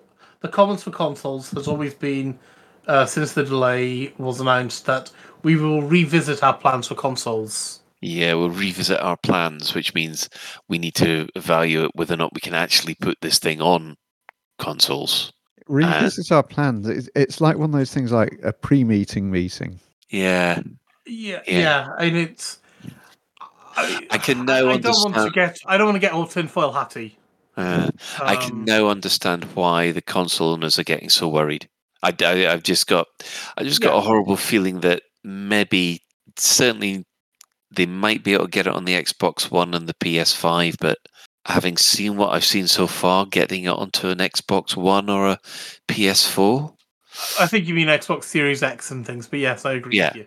Yeah, I'm with you there, Colin. I think because they may be able to get a constant 30 FPS, with minimal drops below 30, so it's not quite so jaggy. But to be fair, from what I've seen of console players, if it's 30 FPS, it will just get slaughtered in reviews. It just won't be that kind of silky smooth console experience that people expect. So that's what I'm concerned about. A lot of consoles were used to 30 FPS for 4K. Not with FPS. They tend to want them to be. The expectation tends to be higher. I don't think you're right there, Shan. I would check what 1080p, is. You're right, but I think if they're 4K, I don't think consoles are hitting that. Yeah, but look at the Xbox One specs. Do you think its graphic capabilities can handle Odyssey at 4K? No. Well, yeah. Maybe. We'll just have to wait and see, because obviously the Frontier are the better Xbox developers than we are. I was right. Vanit is confirming 30 FPS at 4K. Yeah. So, I mean, Happy Monkey has said, I think it will hit consoles, but the key is to which financial year it will fall into. Yeah, because there was the announcement that they've cut projections for Odyssey by a third, which is exactly what they say the player base for consoles, the whole Elite player base is. So apparently a third of us play on consoles. And I know Arth would be gutted because he really wants it on Xbox. So do you think Frontier will consider them a failure if they don't manage to get out on consoles. If they have to abandon the console release, do you think they'll shrug it off? So we gave it a really good go, guys. I Sorry. don't think or they'll abandon it, but I could see them saying this Odyssey only works in the most recent generation of consoles. Yeah, I mean, it's kind of like the Apple version where the hardware just could not keep up with where Elite Dangerous was. So eventually, the Apple version was the libraries that Apple provided. that was library. It was a back level version of OpenGL. I think they were going to whatever the new graphics rendering library was, which is different to everyone else's, of course, and they didn't support compute shaders. Yeah, I know, but the problem was that Apple didn't didn't provide those facilities, so Frontier stopped Horizons on Apple, and I'm a bit concerned for the console owners about the fact that, you know, if the hardware is not going to be up to it, Frontier will cut their losses. Is it acceptable to say to Xbox One and PS4 commanders, sorry guys, but you really should upgrade? Yeah, because I mean, there are PS5s and new Xboxes around every corner, aren't there, to upgrade? Yes, like the ones I'm trying to buy at the moment. Even after all this time, I'm still having trouble tracking down an Xbox X. It is an interesting point, though, Ben. I mean, how many people would be prepared to pay £500-ish, if not more, to upgrade a console to play Odyssey? Or would they be looking at what? It wouldn't just be Odyssey, would it? It would be other games as well. Because, you know, I'm also wondering, you know, how many people haven't upgraded. Well, I know my son hasn't. Well, I'm not a console gamer, but from what I have been told, the availability and thing of console of next gen console releases, is fairly sparse, and that the reasons to upgrade are fairly slim. Yeah, I mean, it's funny about the whole of Odyssey at the moment, because I have a sneaking suspicion they expected a lot of us to have a lot more advanced graphics cards than we actually do have at the moment, mostly due to the the superconductor shortage and COVID and all the rest of it. So most people, they're trying to put hardware, hardware that runs Horizon absolutely fantastically well is actually outdated by modern standards. And I think it was just one quote from David Braben saying, "Oh, we were expecting to have it working at similar Horizon specs that got everybody." Well, he said it was working fine on his ZX81 or wherever he was running. It was actually a 980, wasn't it? Was it 960? It was 980. He has. Yeah, and that was. I don't know. I think there are some times when David Braben speaks, I bet you that from the rest of the community team are going, "Oh God, no, he said that. Oh, we're going to get absolutely crucified." See communications issues. Anyway. Dear. But you can't. Well, I think we just have to wait and see with console. We can speculate, and I think I know on Crash on one of his streams said the actual the pathing and the way the console does the graphical work is different for PC, so you can't necessarily equate the two ways of coding. So I think you just have to wait and see. Yeah, I mean that it is one of those things, isn't it? I mean, quickly, we'll just touch on the other part of the subject. I mean, obviously, they dropped a little bit of a hint during the live stream last week that there would be new missions that would be coming that specifically need SRVs. Now, we've not had this before, or obviously, with the engineering feedback, they sort of said there might be new missions connected with an engineer. So we thought we'd just ask the team, have they got any ideas about what either of these two mission types could be? You know what I'd like to have? Go on then, Shan. Passenger missions in the SRV. It's possible. Where you had to carry a passenger from one base to the next purely in an SRV. and that would be excellent fun, especially if they were wanted. It'd be like Grand Theft Auto or something like that. I mean, that does sound great. And what you mean actually have the NPC characters sat next to you in the SRV? Yeah. I mean, yeah, I can imagine there being these kind of delivery missions where you've got to deliver something between two settlements which are quite close together, but what, and give it some contrived reason why it can't go in a spaceship? I don't know. Well, the thing is, if you have to smuggle them in, then the base would presumably scan the spaceship, wouldn't it, as it came into dock? So that would be a reason not to have them in the spaceship, because it would be docked and then you'd be in trouble. So you'd have to stealth in with them. And yet, how often do you get scanned in an SRV? I can't recall it. It's certainly not rare, isn't it? But you could sort of stick it in the back of your boot or something, like some kind of gangster, and smuggle them in. The transporter. Everyone's going to be doing David Statham. David Statham? God's truth, what's wrong with me? Jason Statham. So that would be one. I don't know what Alex thinks of their SRV style missions. Would he? That'd be good. And the other thing I'd say about this is it's a combat-oriented SRV. Mm-hmm. So presumably they're going to be giving some kind of combat-oriented SRV missions. Did we ever find out if they did hire the person to handle vehicle-to-vehicle combat? I want to say yes, they did, but I don't know that. Because obviously we've seen this SRV, but do the NPCs have the same SRV? Are we going to end up in kind of SRV battles? Because the only SRV battles I've ever seen has been between players. It would be quite cool if we could have the SRVs in the war zones and things like that. I don't think you get NPC controlled SRVs. Yeah. I mean, that would be nice. I mean, they get obviously skimmers, don't they? The NPCs use skimmers instead of SRVs. I want skimmers for us too. Yeah. Sally wants us and skimmers. No, Yeah, was it Sally or was it Zach? You just want to play the Green Goblin, really, Ben, isn't it? Hell yeah. Oh, I'm come just on. We all wondering if want this new SRV's better at running, enemy security personnel over. Actually, it probably wouldn't be. You'd be able to duck.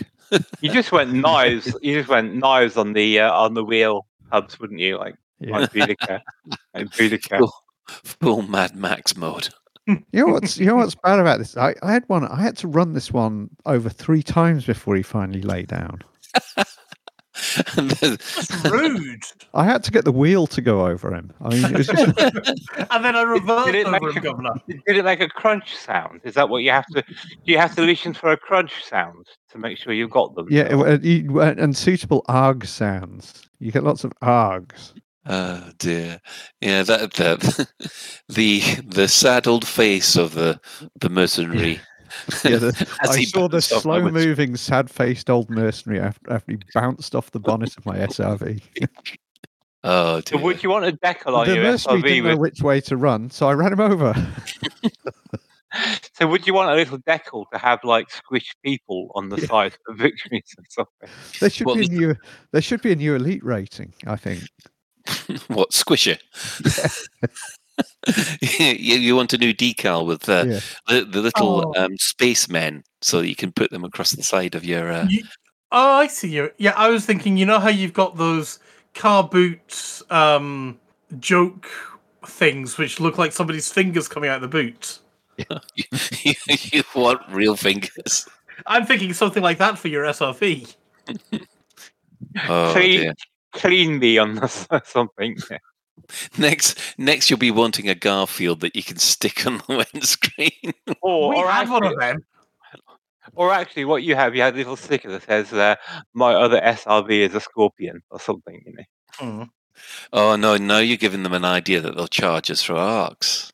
I've no problems with Frontier charging us for arcs for cosmetic things and giving us items, and we'll give them items for it. That's all right for me.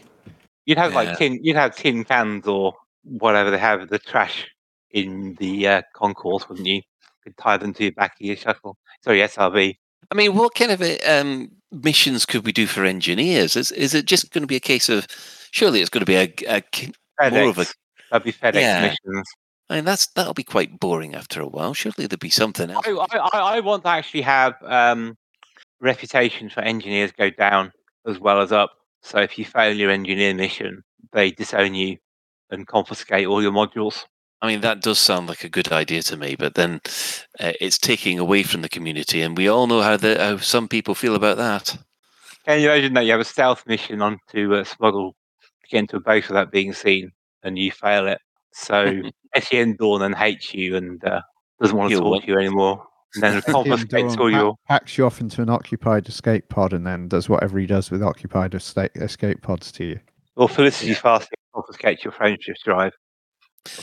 I mean, how would you like it is if you could link that kind of reputation system with the fact that some engineers don't like others and they'll try and get you to steal stuff from other engineers. Yeah, increase your reputation with one engineer but decrease it with another. Yes, I don't think your rating with an engineer ever goes down, does it?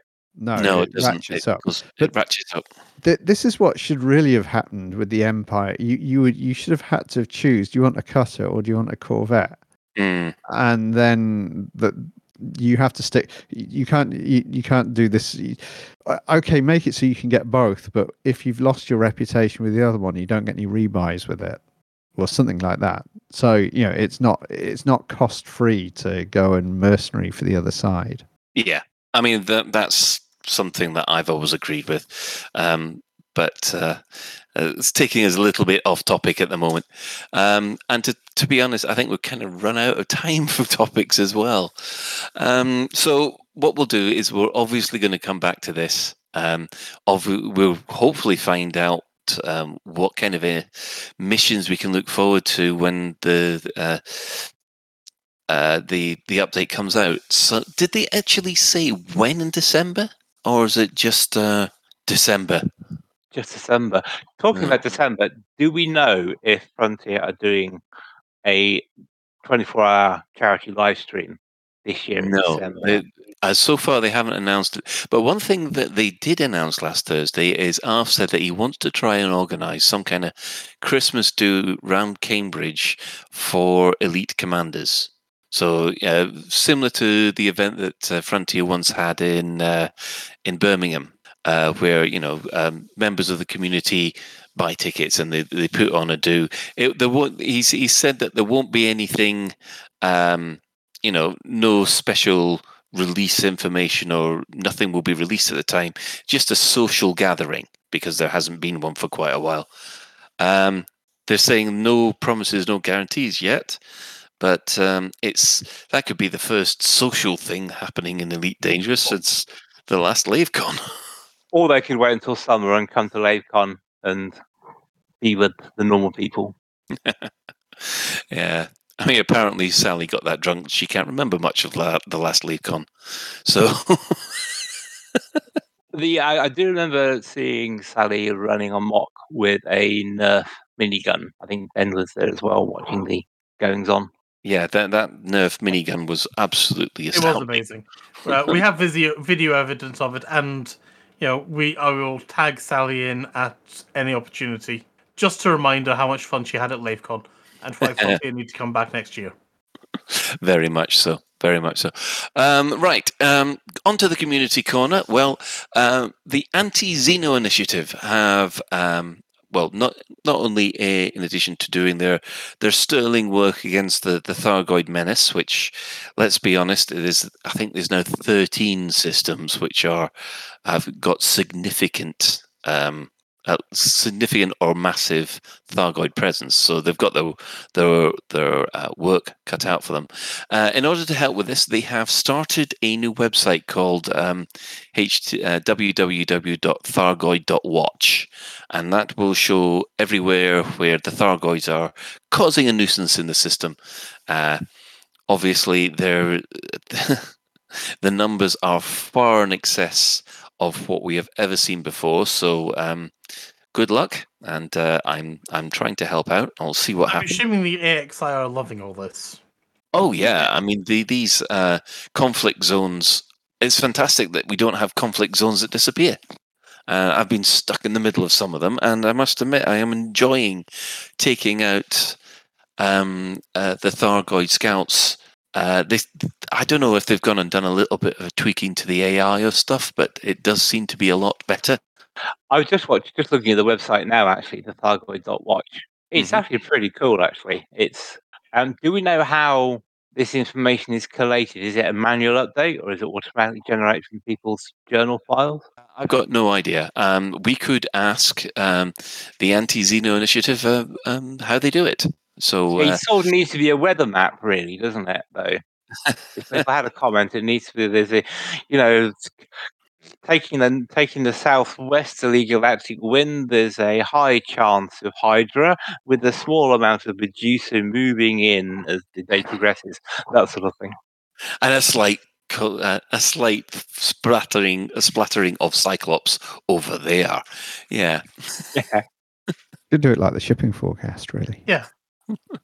Except less boring. Yeah, except you get excited when they mention Dogger. Dogger and Thargoid bite. Moving on, mostly clueless. Well, we've got neutron boosting for beginners. I don't know who put this one in, but That it's was all. me. Oh, thank you, Mac. There's nothing in there, so I thought I'd put some stuff in there. Neutron boosting for beginners. Part 1. When entering the jet cone, always enter the jet cone facing away from the neutron star. Throttle down until your FSD is overcharged. 2. Never use white dwarfs for boosts. The jet cone doesn't White dwarfs are evil. Yes. Yes. The jet cone doesn't extend far enough from the exclusion zone, the boost isn't very good, and you risk dropping out and getting killed. 3. If you do, unfortunately, drop out, try your best to low wake out. Use boost to try and align your trajectory with where you're pointing quicker. Also, call the hull seals to get a quick fix-up if you can get out. Always carry enough synthesis mats in case your canopy gets broken. A broken canopy isn't a death sentence if you have enough emergency oxygen, life support synthesis mats, and those are commonly nickel and iron. I only found out that you could repair the canopy, synthesize the canopy, not so long back. When did they put that in? I don't think you can. No, this is it. You've got to synthesize. You have to keep synthesizing the atmosphere. The atmosphere. Oh, right. Okay, so you can. You're just referring to synthesizing the atmosphere until Yeah. Right. Okay. So yeah, I always thought that was on the list where you could actually repair the canopy, but no, that's one of the most fun moments in the game is when your canopy goes and you've then got to dock manually and you can't see where anything is because your HUD is all busted up. Yeah. I've never understood that, why the HUD is busted up, seeing as the HUD's meant to be on the...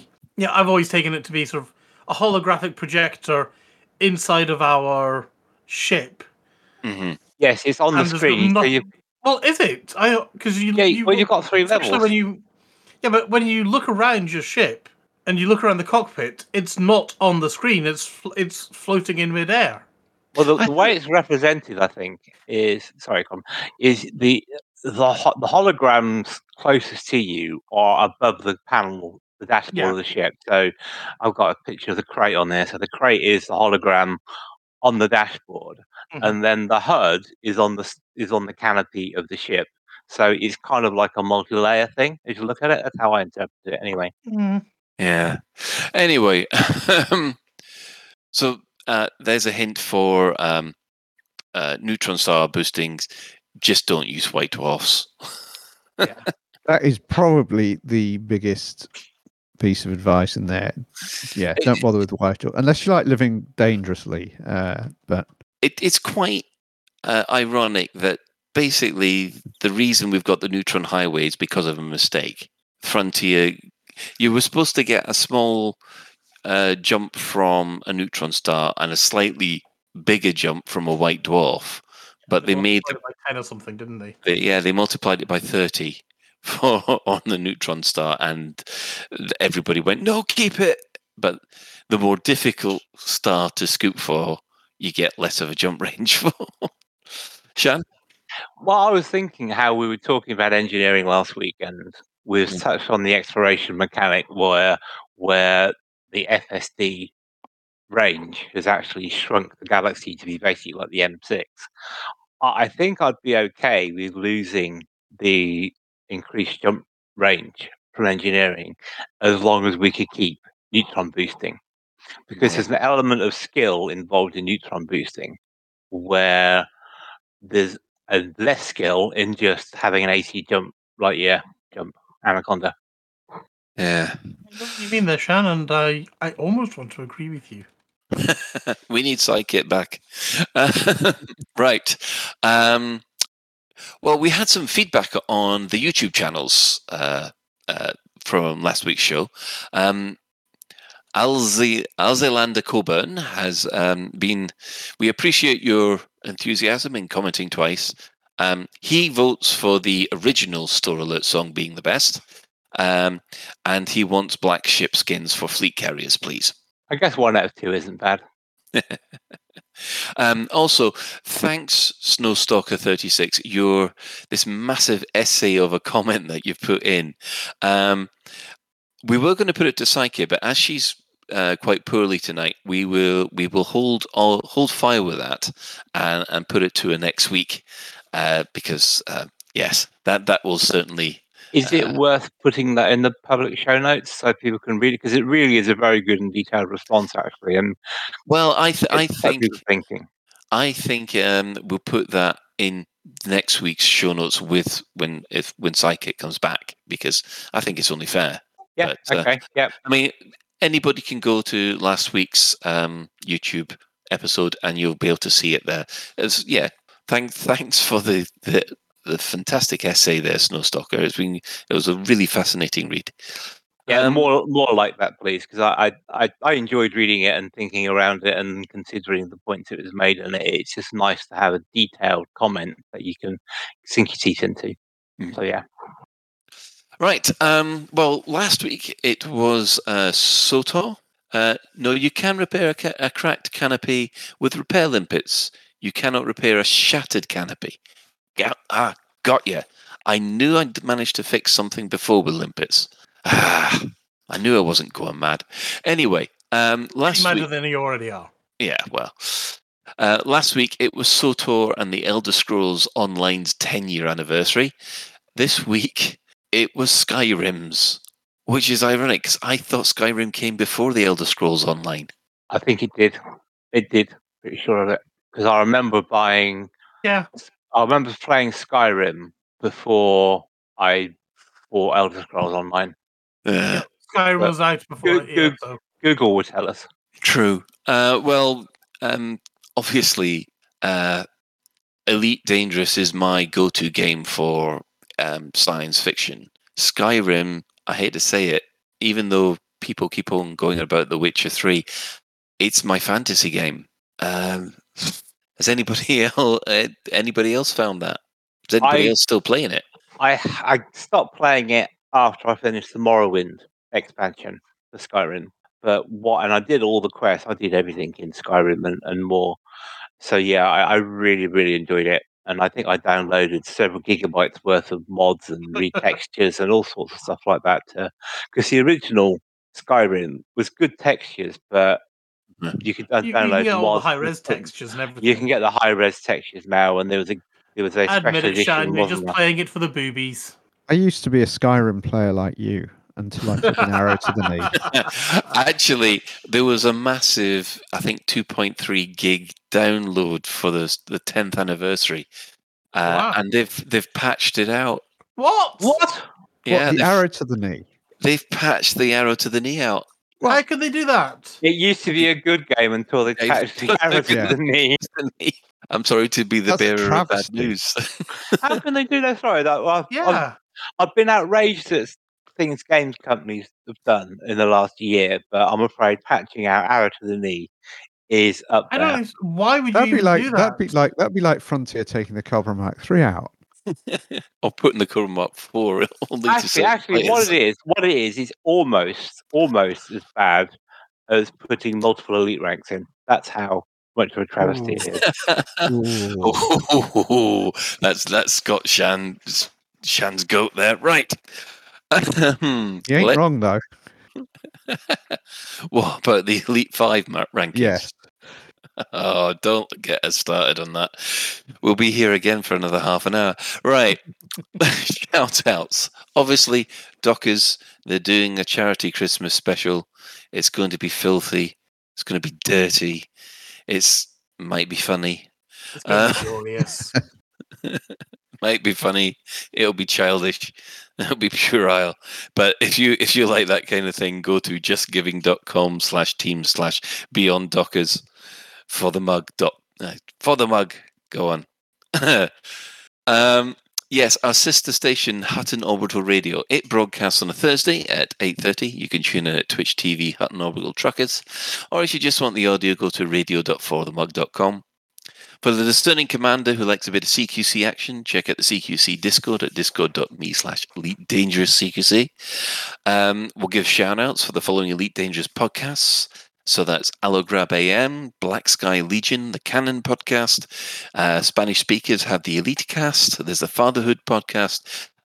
If you're missing Psykit, their latest Flight Assist has just been released. There's the Guard Frequency, who do other space sims as well. The Loose Screws, stay cheesy everyone, Squeaking Fuel, and System Chat. And for those who want a literary discussion about sci-fi and fantasy books, please subscribe to the Data Slate podcast as created by Station Commander Alan Stroud.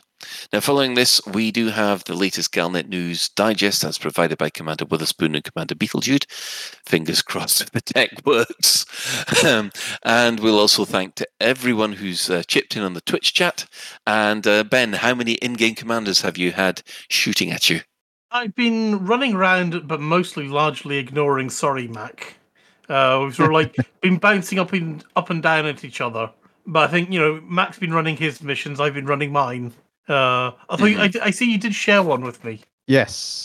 And I don't know what's happening with it. I finished it. I was hoping. Oh right. I was hoping I was going to get a load of bad guys shot up and I could run them over with my SRV. Ah. But none showed up. I think my reputation is.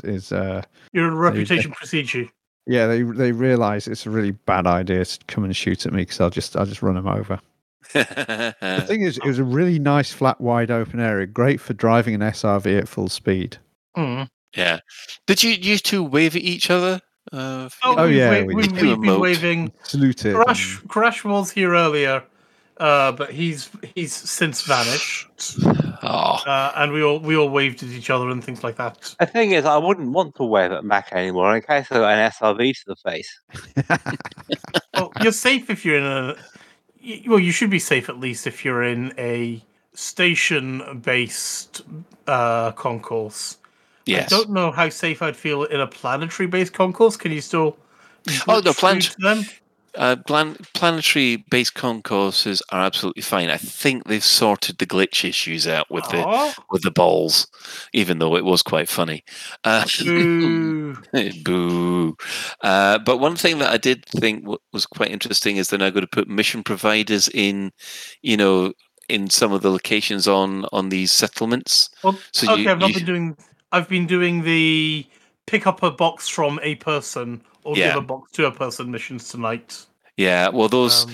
There's supposed to be. I think in update 9 they'll be supplying people actually in location that will give you missions like they do in the concourses. And you can just imagine that you're trying to get a mission, and some other player can come up to you and shoot you in the head. Yeah. So yes, it's going to be a whole new level of trolling and skullduggery. Moving on from there, we'd like to also thank Commander Tokuso, who created the music for the introduction of the show. But that is it for another episode of Lave Radio.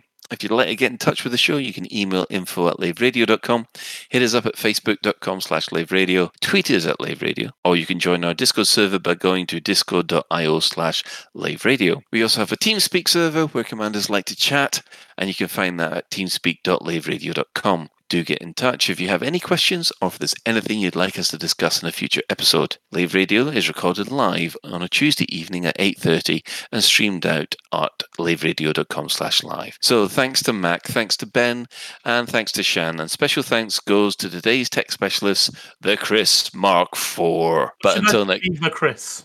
Should he be the Chris? Like just because you're the Ben. Yeah. We've got another 3 Chris's. We have to differentiate between the Chris's. Oh yeah, but then you've got like the Chris's who don't show up, and then you've got Chris Mark IV. Thanks anyway, Chris. Just please ignore these other insulting people. We're being nice to Chris Mark IV. Yes, we appreciate. I'm just saying, Chris Mark IV. Maybe he should just be elevated up above Chris Forrester and Chris Mark III, and you can't even remember the other 2 Chris's. Yeah, Fozzer Jarvis and Chris Mark III. Because he's actually here. With that, until next time, Commanders, fly safe. And if you can't do that, fly dangerous.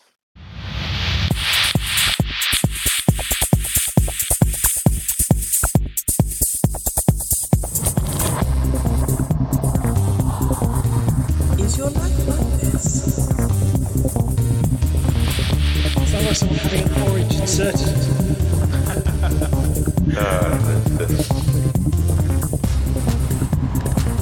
Need a safe word. Space can be lonely.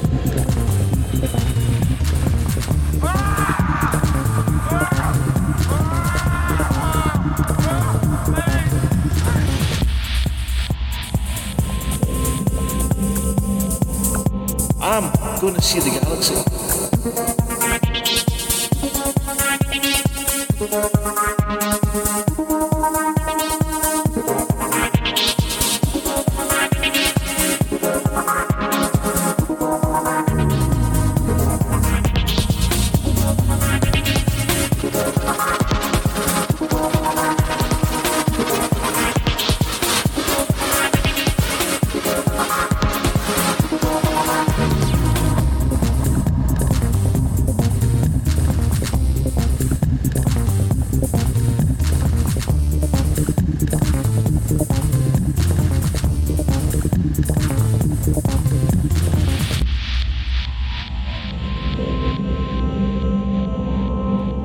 Ah, damn it. No worries, guys. Hold the fort for 2 seconds. I'll be right back.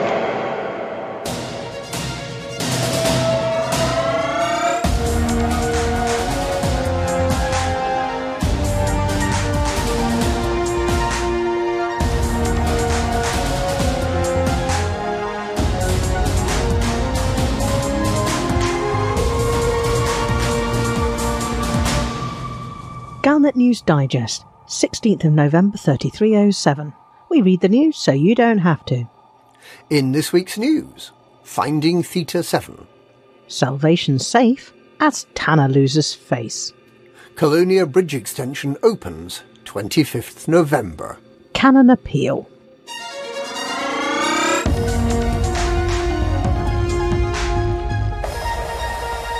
The Neo-Marlinist Liberation Army, or NMLA, has been proudly bombing starports in the name of republicanism since September 3306. But things haven't been going well for them recently. They lost the support of the Neo-Marlinist Order of Madrid, they lost an election and a civil war in the Marlinist colonies, and then, at the end of July, they blew up 2 Marlinist starports. The bomb-making mastermind behind much of the chaos, known as Theta 7, the name he was given when temporarily incarcerated by the Empire, issued a press release that read as a bitter tirade. Why are they bombing their own homes? Why would Theta 7 kill his own people?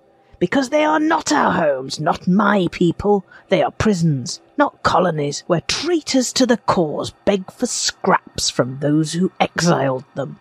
True Marlinists will never stop fighting until the Republic of Achenar is restored. Shortly after this, Theta 7 chose to go into hiding, saying he no longer trusted the NMLA benefactor. The message deciphered over the weekend 12th to 14th of November reveals that he went to the Panjabel system.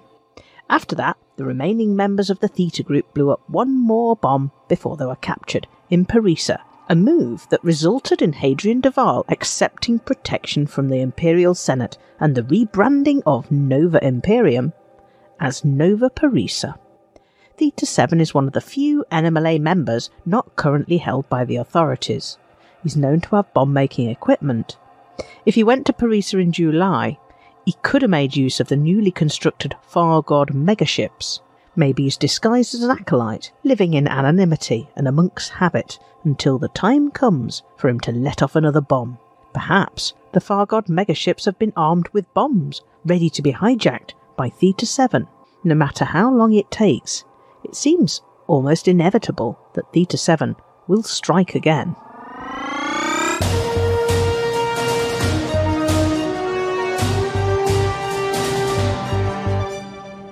Renegade Aegis Admiral Aidan Tanner is likely to have some questions to answer when he arrives back at Aegis HQ with the megaship Musashi, which this week completely failed to persuade Taurus Mining Ventures to give up the secrets of salvation. If anything, the attempt seems to have strengthened support for the mysterious scientist, despite concerns that his methods and motivations are unknown and potentially harmful to humanity. Salvation has been selling a unique plasma weapon through the technology broker aboard his megaship Bright Sentinel in Merope, but the ship is due to return to Mbuni on Thursday. He has not attempted to again use his weapon of mass destruction, which he first deployed in Coronsar in September, but the Thargoid presence in 4 locations, the Pleiades, the Witchhead Nebula, the Kozak Nebula and the California Nebula, is increasing despite the best efforts of anti-Xeno combat pilots, so the temptation must be real. Of course, the recent Thargoid invasions may have been caused by first Aegis and then Salvation gathering large quantities of Guardian technology, and then by Salvation deploying his experimental weapon. But at any rate, Salvation seems safe from Aegis, at least for now.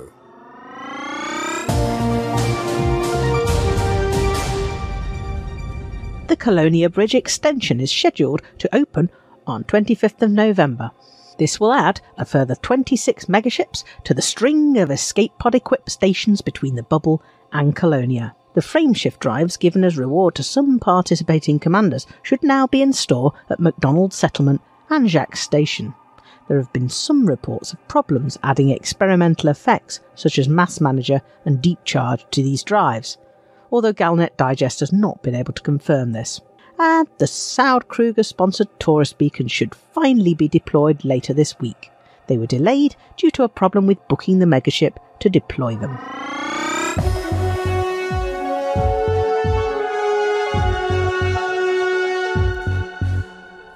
There now follows an appeal by Canon Research on behalf of the Scriveners Clan humanitarian crisis. Orion University claims that the Scriveners clan is the living embodiment of the university's core values. Well, this is nonsense. If it were the case, then they wouldn't be playing chicken with the lives of the Scriveners and their unique cultural heritage. Far from being the actions of an organisation concerned with the welfare of the Scriveners clan, this is clearly the action of an aggressor that has one goal only: to take possession of the Scriveners' heritage, the knowledge core. We, Canon Research, urge that the university stop playing with people's lives and release the lock on the Dredger's propulsion systems so that the Scriveners clan can move their ship to a location where they can gather necessary materials to maintain the vital systems of their vessel. In the meantime, the Scriveners clan and their ship must be protected at all costs. Understandably, members of the clan do not trust us enough to open their docks. However, we would urge all independent pilots to deliver cargo and raw materials straight into the maw of the Dredger, so that the Scriveners can keep their power and life support functioning. Please bring anything you can: water, fuel, raw materials. Perhaps you have an old Sidewinder taking up space in your carrier. Bring it all. The Scriveners will be able to use it. As well as providing humanitarian aid through cargo drops, we also need tugs.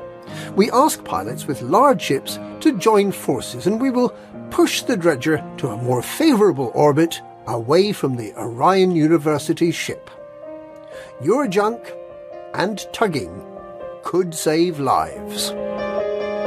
Canonn Research will not be held responsible for any fines issued for discharging cargo canisters within the no-fire zone of the Orion University megaship Scientia Aeterna. That was an appeal by Canonn Research. And that's this week's Galnet News. Galnet News. We read the news so you don't have to.